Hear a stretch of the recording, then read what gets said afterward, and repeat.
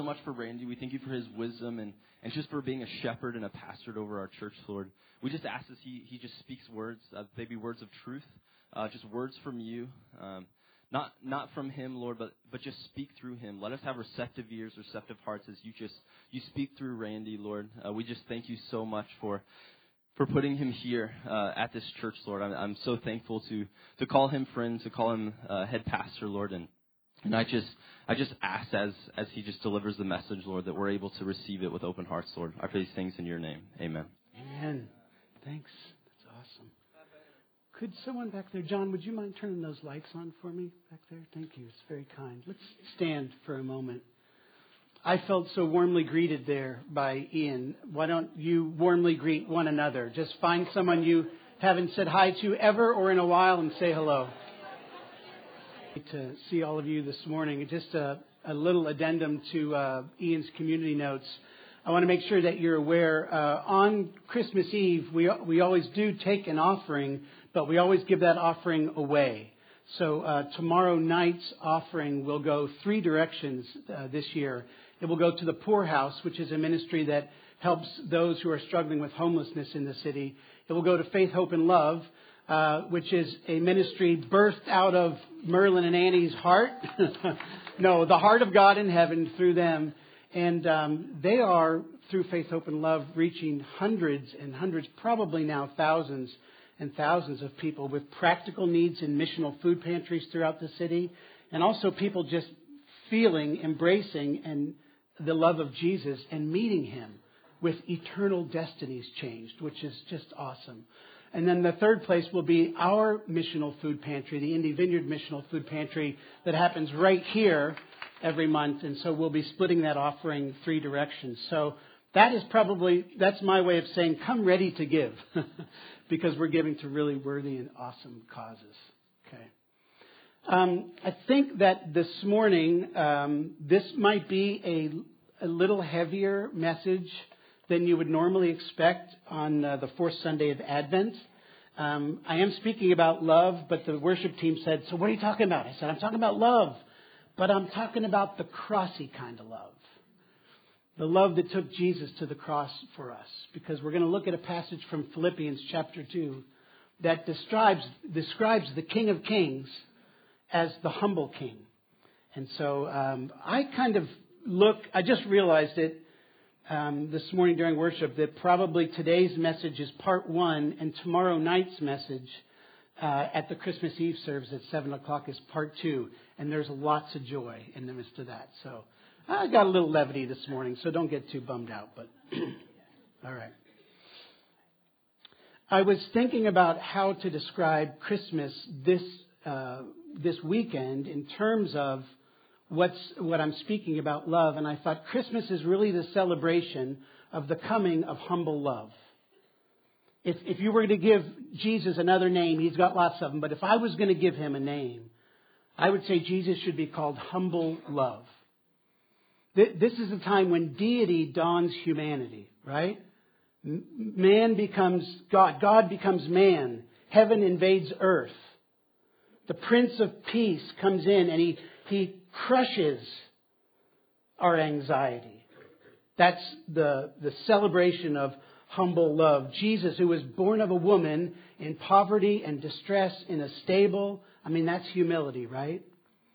And Jesus, who is the King, born of God by way of the Holy Spirit, the one true, once and coming King. The humble King is the one that we worship, the one that we wait for as we prepare for Christmas. Humble comes from the Latin word. I had to have a Latin word, just makes it a sermon. From the Latin word humus, which just means earth. When you think of humbling yourself, it's just remembering where you come from. Earth.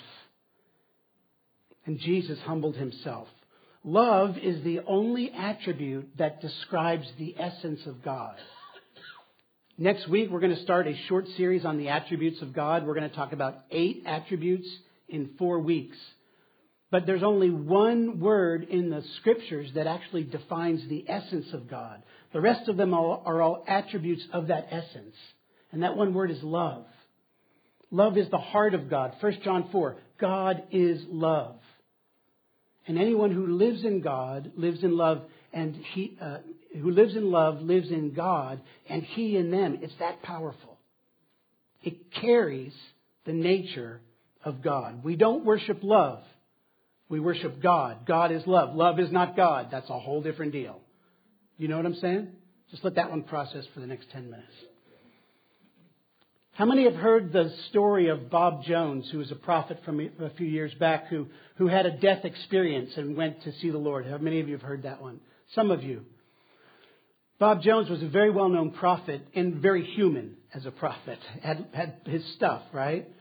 He had a death experience. I don't say near death because he died, and he was before the Lord that he describes as just enormous white light, brilliant white light. And before the Lord, he saw this line of people. And all of these people were coming forward to come before the Lord. And he said they were wrapped in their gods. They were wrapped in those things that they worshipped on earth. He saw people wrapped in dollar bills. He saw people wrapped in whiskey. He saw people wrapped in lust.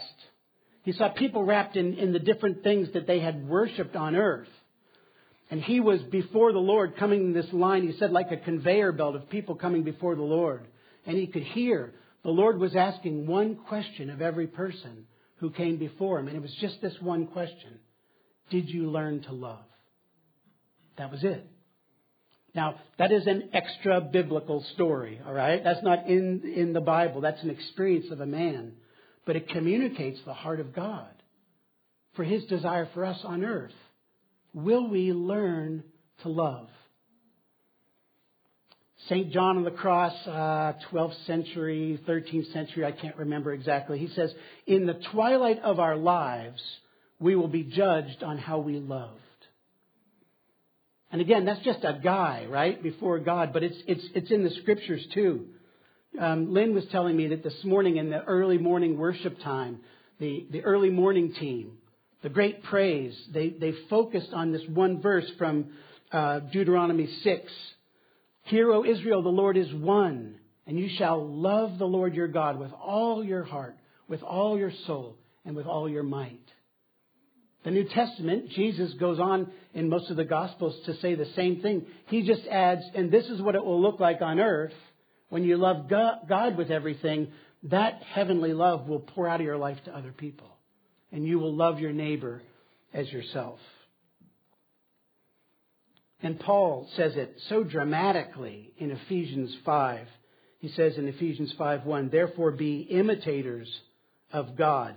That's the verse I'm using for the next 4 weeks about the attributes of God. We're to be imitators of God. And I'll talk about what that's like. It's going to be thrilling. I actually believe that. And I'm speaking. Therefore, be imitators of God as beloved children and live in love as Christ loved us and gave Himself up for us, a fragrant offering and sacrifice to God. We're meant to live in love, just the same way that Jesus lived in love. So I was thinking, what did humble love look like in the life of our humble King? And so I want to read this morning from Philippians chapter 2. If you have a Bible, it's not up on the screen. You can read along with me or just listen to the word of the Lord for us this morning. Philippians 2. So if there is any encouragement in Christ, any comfort from love, any participation in the Spirit, any affection and sympathy, complete my joy by being of the same mind, having the same love, being in full accord and of one mind. Do nothing from selfish ambition or conceit, but in humility count others more significant than yourselves. Let each of you look not only to his own interests, but also to the interests of others. Have this mind among yourselves, which is yours in Christ Jesus, who though He was in the form of God, did not count equality with God a thing to be grasped. That'll really mess with you right there. But emptied Himself by taking the form of a servant, being born in the likeness of men, and being found in human form, He humbled Himself by becoming obedient to the point of death, even death on a cross. Therefore, God has highly exalted Him and bestowed on him what we just sang about, the name that is above every name, so that at the name of Jesus every knee should bow, in heaven and on earth and under the earth, and every tongue confess that Jesus Christ is Lord, to the glory of God the Father. Let's pray. God, I almost feel like we could just let that scripture stand, and we could say, amen, God, may it be in our lives. I ask as we take a few minutes and talk about the scriptures, Lord, that you would bring out the truth of scriptures, that the same Holy Spirit that inspired these words would illuminate these words and illustrate these words for our own hearts, so that we could illustrate the love of God for the world in such desperate need of you.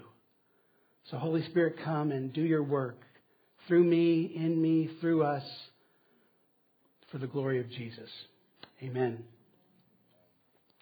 I do have a number of scriptures I'm going to be looking at this morning. So if you want notes, I've got some copies. Actually, Jane has some here. If you want notes, you can get them now or get them on the way out. But you don't have to scribble. I've got a lot of it there for you. So the question is, what did humble love look like for Jesus? What did humble love look like for our humble King? Surprise of surprise, I have 3 points. Number one, he emptied himself, which means he gave up his rights. Jesus, our humble King, emptied himself, which means he gave up his rights. Philippians 2, where it says, but he emptied himself, the Greek word's kenosis. It literally means to empty the contents of something out. And there are theological discussions, actually fights, theological fights, about which attributes did Jesus empty himself of to become man? Like, which ones did he hold on to?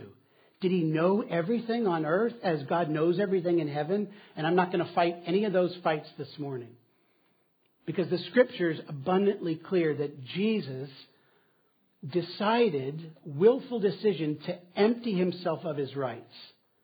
Isn't it interesting that Jesus, who was God made man, didn't come around and walk around saying, hey, look at me, I'm God.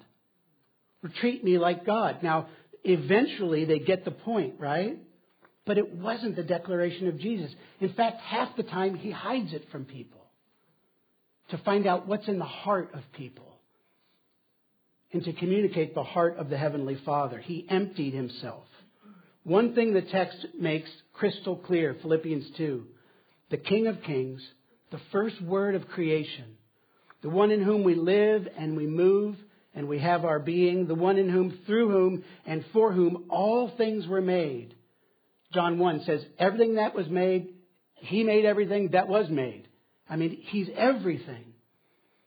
In whom all things hold together. That very God, of all the roles that he could choose,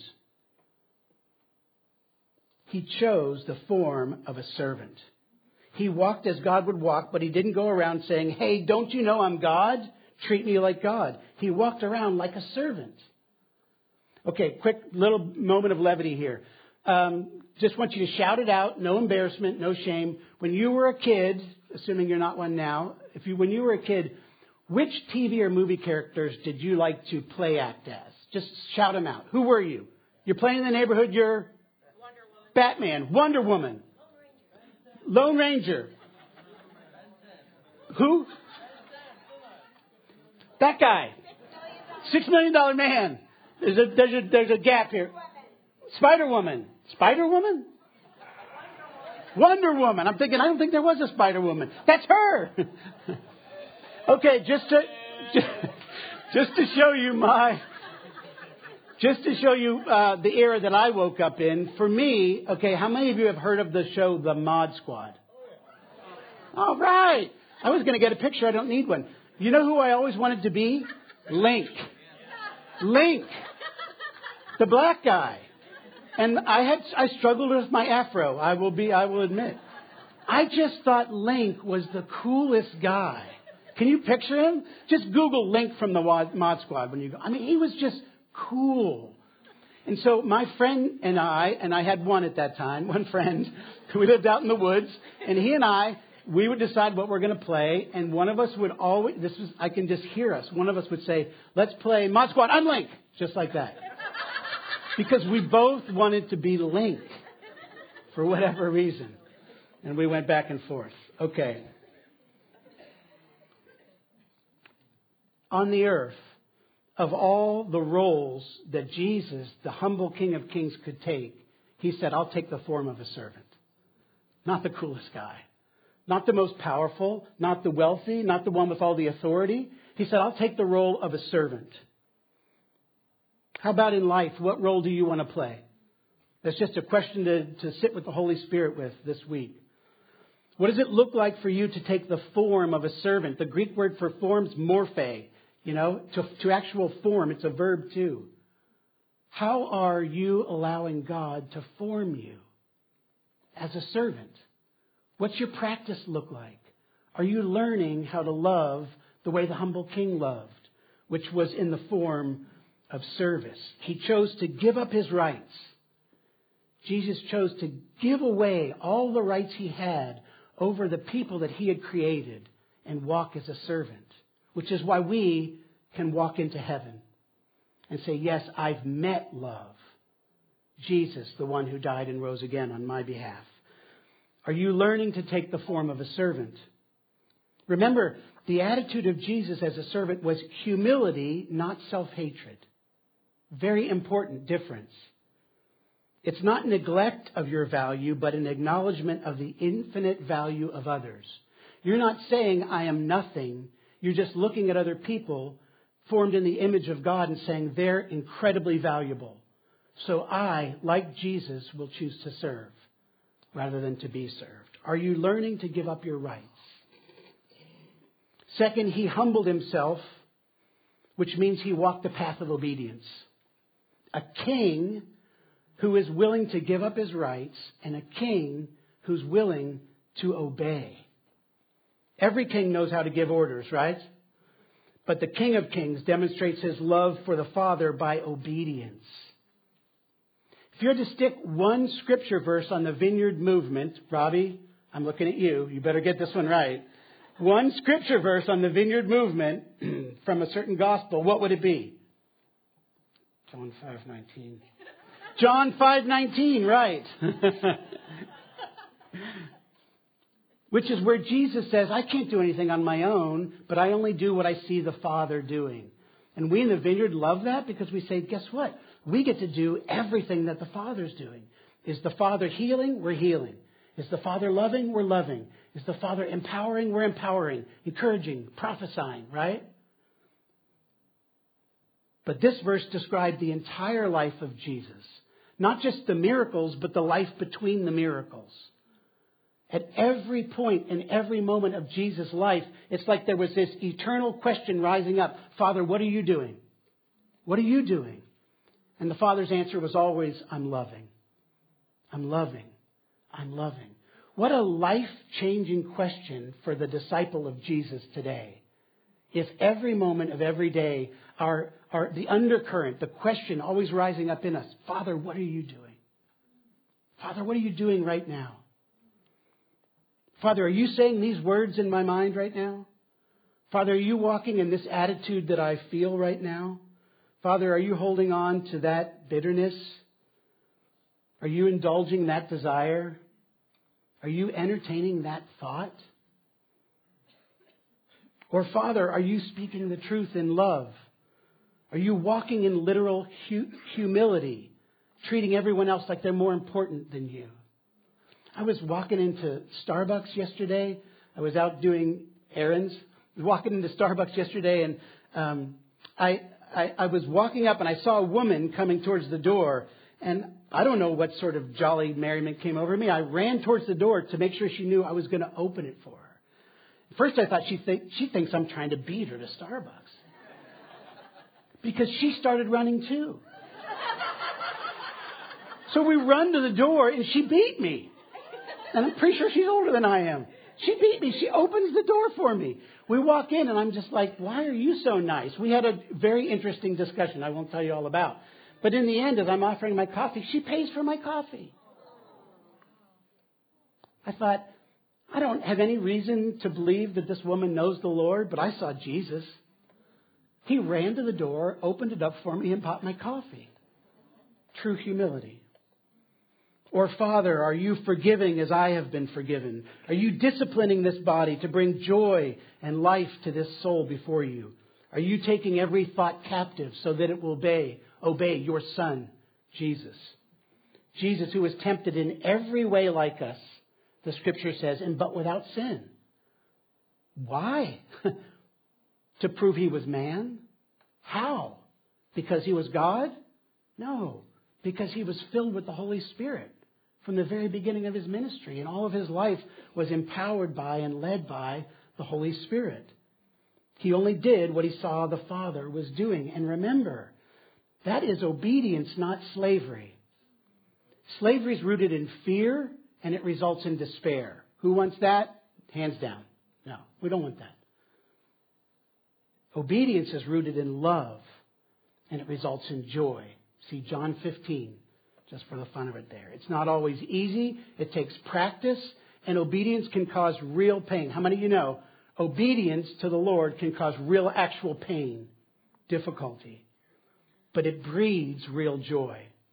And it's made possible every moment by the Holy Spirit, who is given to us. Romans 5:5, who was poured out in us by God the Father. Are you learning to walk in obedience? Are you learning to love like the humble king loved? And third, the Philippians passage says that Jesus gave himself. He was willing to accept the will of God with grace, which for him meant what? Death. How far, how deep does the humility of Jesus go? How deep will our humility have to go if we are wanting to follow the humble King, whose birth we proclaim tomorrow, whose death we'll remember, in a few months, and whose resurrection we'll remember forever in heaven, because that's why we're there with him. A king willing to die so that his beloved might live. In Philippians it says that Jesus humbled himself to the point of death, even death on a cross. Why does it say that, even death on a cross? I'm just guessing here, but I think what Paul's trying to point out in this early Christian hymn is that he humbled himself to death, and it wasn't a martyr's death. It was a criminal's death. Right? It wasn't a glorious death. It was a shameful death. So let's go back to 7-year-old Randy, all right? When I wasn't being Link with my big afro, you know what I was doing? And I bet some of you men and women did this. 7 years old, I can picture my friends and I running around the neighborhood, and we're playing war. It only occurred to me this last week when I was thinking about this that Vietnam was happening. I don't think as a 7-year-old I was aware of Vietnam. I don't think I knew what was going on. 1971. But we would play army, and you know what? This is the way it always ended. It always ended for me with me jumping off a stone ledge and dying a glorious death. How many men have done that? How many men are still doing that? That's what video games are all about, right? Because there's something in us that it's willing to die for the cause, but we want glory in the midst of it, right? What put that in me? Was that like the seed of humble love? No, probably not. Probably that was just selfish, self-centered, immature 7-year-old pride. If I'm going to die, I'm going to die as the glorious martyr, right? But Jesus did not die as the glorious martyr. He humbled himself to the point of death, even death on a cross. The ultimate sacrifice. The shame of a criminal's death, not the glorious death of a martyr. And according to Scripture, what was the result of Jesus' criminal death? The shame. It says that God the Father has exalted him as the name above all names, that at the name of Jesus every knee will bow and every tongue confess that Jesus Christ is Lord, to the glory of God the Father. The greatest image of love is the cross. The pinnacle of love, the ultimate sacrifice. Jesus, God made man, says This is what love looks like. I'm giving it all. And I don't even need credit for it. I'll just go down like a criminal because I know the end of the story. And he died for so many who showed no love for him, so many who didn't even acknowledge his deity, let alone honor his humanity. And he did it anyway for the sake of love. Romans 5:8, but God demonstrates his love for us in this. Not that he gave us great gifts. Not that he allowed us to have great knowledge, though those are good things. God demonstrates his love for us in this, that while we were yet sinners, Christ died for us. That's a demonstration of humble love. Robert Mulholland is one of my favorite authors. He wrote a couple books, but one I just love. I read it every year, maybe twice, called The Deeper Journey. And he describes the love of Jesus, the pinnacle of the expression of God's heart to people, and he calls it cruciform love. I like the word. Cruciform love. Love that looks like the cross. Love in a life that takes the shape of the love of Jesus, which is shaped like a cross. And so if we're following this humble king, our lives will increasingly be cruciform in nature. They'll look like the cross. That doesn't mean beating ourselves up. It means laying ourselves down for the sake of others, so that God, in his proper time, can exalt us, just like he did for Jesus. All through the New Testament, especially in the epistles, you see this promise. Humble yourselves and God will exalt you. Choose death, he'll give you life. Give everything for my sake and I'll give you everything back and more. That's what it looks like to walk in humble love. Remember, it's death to the old man in this present life, but the end result is eternal life and an eternal kind of life right now. Is your life increasingly cruciform? Are you learning to love? Now, I want to close with a couple of reminders so that you don't get stuck in the first half of the story, because really what I did was I gave you just half the story, right? I just gave you what the humble king looked like on earth. But what happens as a result of the humble king's humility? It was for the joy set before him that Jesus endured the cross, despising, not enjoying the shame, and now he sat down at the right hand of God, the place of ultimate authority and kingship.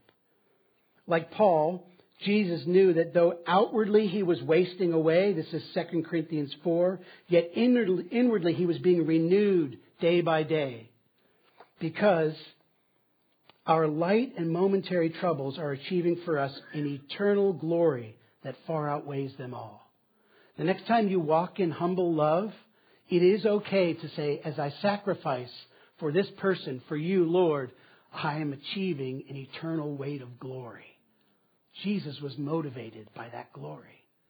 It's okay to be motivated by glory. We run on it, right?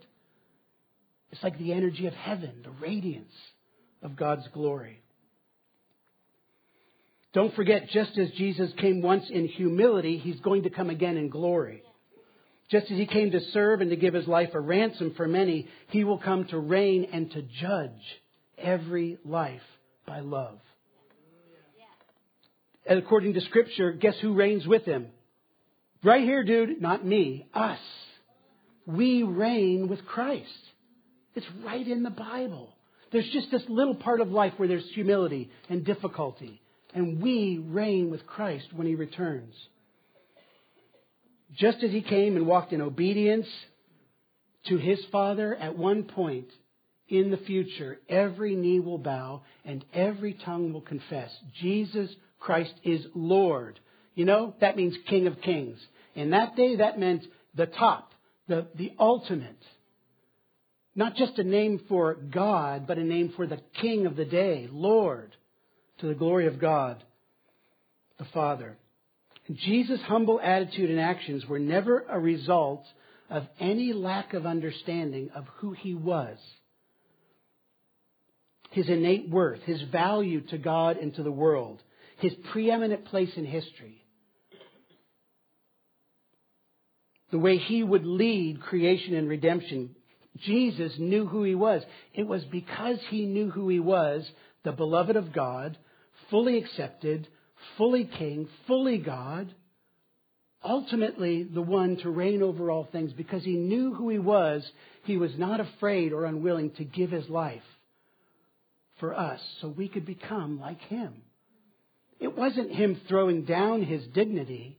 It was Him stewarding His dignity and saying, because I'm God, I'll show you what God's love looks like. And Jesus humbled Himself, gave up His rights, walked in obedience, and eventually gave His very last breath to the ones who He'd actually given breath to, even though we scorned Him. And so we, when we know who we are in Christ, beloved, accepted eternally, unconditionally, Ephesians 1:6, accepted by Him, then we'll willingly and joyfully humble ourselves in the love of God, give up our rights, walk in obedience, and give our lives on behalf of others. Remember what Paul said way back? A fragrant offering and sacrifice to God. Our lives are just like the life of Jesus in that way. A fragrant offering and sacrifice to God. And He loves it. That was the path of King Jesus. His path to reigning was a path of service and obedience and eventually death. Even on Christmas, why would we think that our path is any different? That's the power of love. But what we celebrate at Christmas is that just is the beginning of the story. The end of the story is glory, eternal life, which is a present like we cannot imagine. And right now, that Jesus is seated at the right hand of God, the place of ultimate and unending authority, and He sees every single moment of our lives. And by His Spirit, He empowers every single act of humility and obedience, and even choosing to give up our rights or to die. And He promises, I'm going to be with you to the very end of the age. By the way, that means forever. Jesus says, I will never leave you or forsake you. I love all the songs we sang. I got one issue with that one song. You have never failed me yet. That gets me every time. It's beautiful. It's true. I just love the hope of you have never failed me. But you know what the yet does? The yet holds us between the now and the not yet. The yet holds us, reminds us that though it might feel like He's not going to be there, no, He always has, and He always will. Let's stand. Lynn, would you come forward?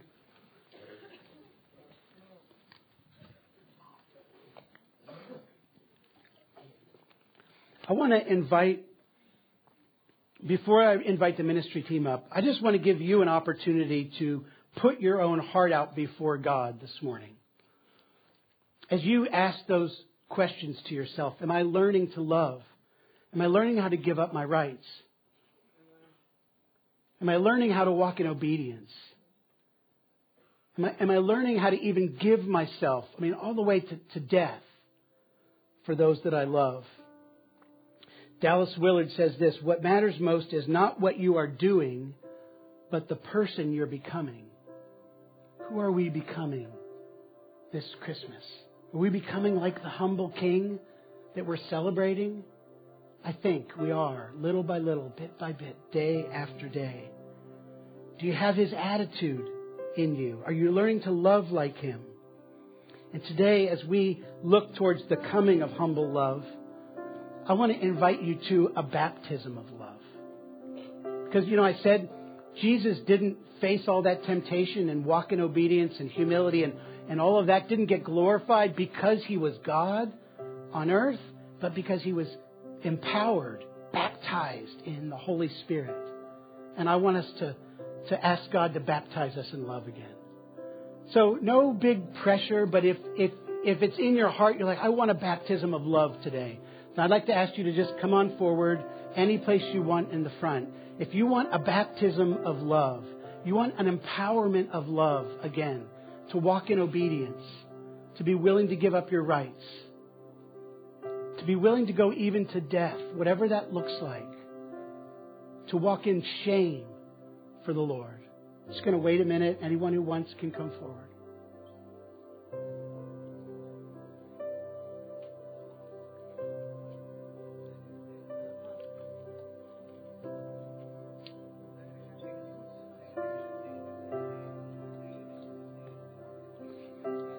This isn't an emotional appeal, because this is a reality that God, the Father, is offering to us today. A baptism of love. It's not just for Pentecost anymore, right? A baptism of God's love, the sacrificial, humble love of Jesus. I'm going to pray, but I'd like to ask anyone on the ministry team who already isn't up here, would you come up to the stage and just sort of face and pray with me? So anyone who's on the ministry team and isn't already up, because I want, if you're up, just stay there. Just come up to the stage with me and we'll begin to pray. God, I thank you that this day, in the name of Jesus, by the power of the Holy Spirit, you're offering a baptism of love all over again. And I ask now in Jesus' name, Holy Spirit, come. You know every heart here. You know every mind. You created every soul. You've knit together every body. And I ask in Jesus' name, bring a baptism, an immersion of love for us this morning. An immersion of humble love. Lord, give us grace to humble ourselves that you might exalt us at the proper time. God, your word says that you love, you draw near to the humble and you oppose the proud. Lord, we oppose pride this morning and ask that you baptize us in humble love all over again. Just take a moment. Just be before the Lord. Ministry team, pray. We're just going to wait here for a few minutes.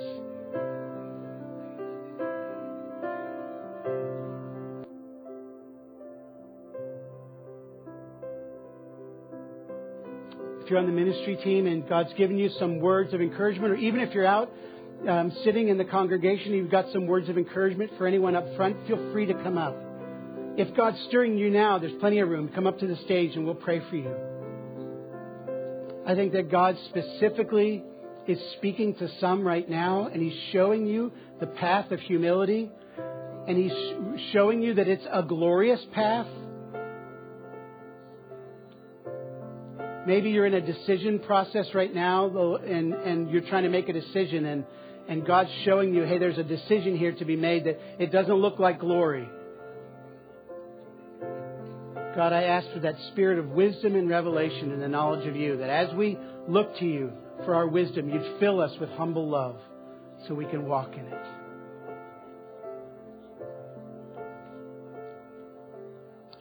I'm going to ask Lynn. Lynn's just going to play for another 5 minutes, 10 minutes or so, and you're welcome to come up at any point and get prayer. We're going to just keep having a time of ministry. In a few minutes, I'll close us. And if you need to go get your kids now, you can.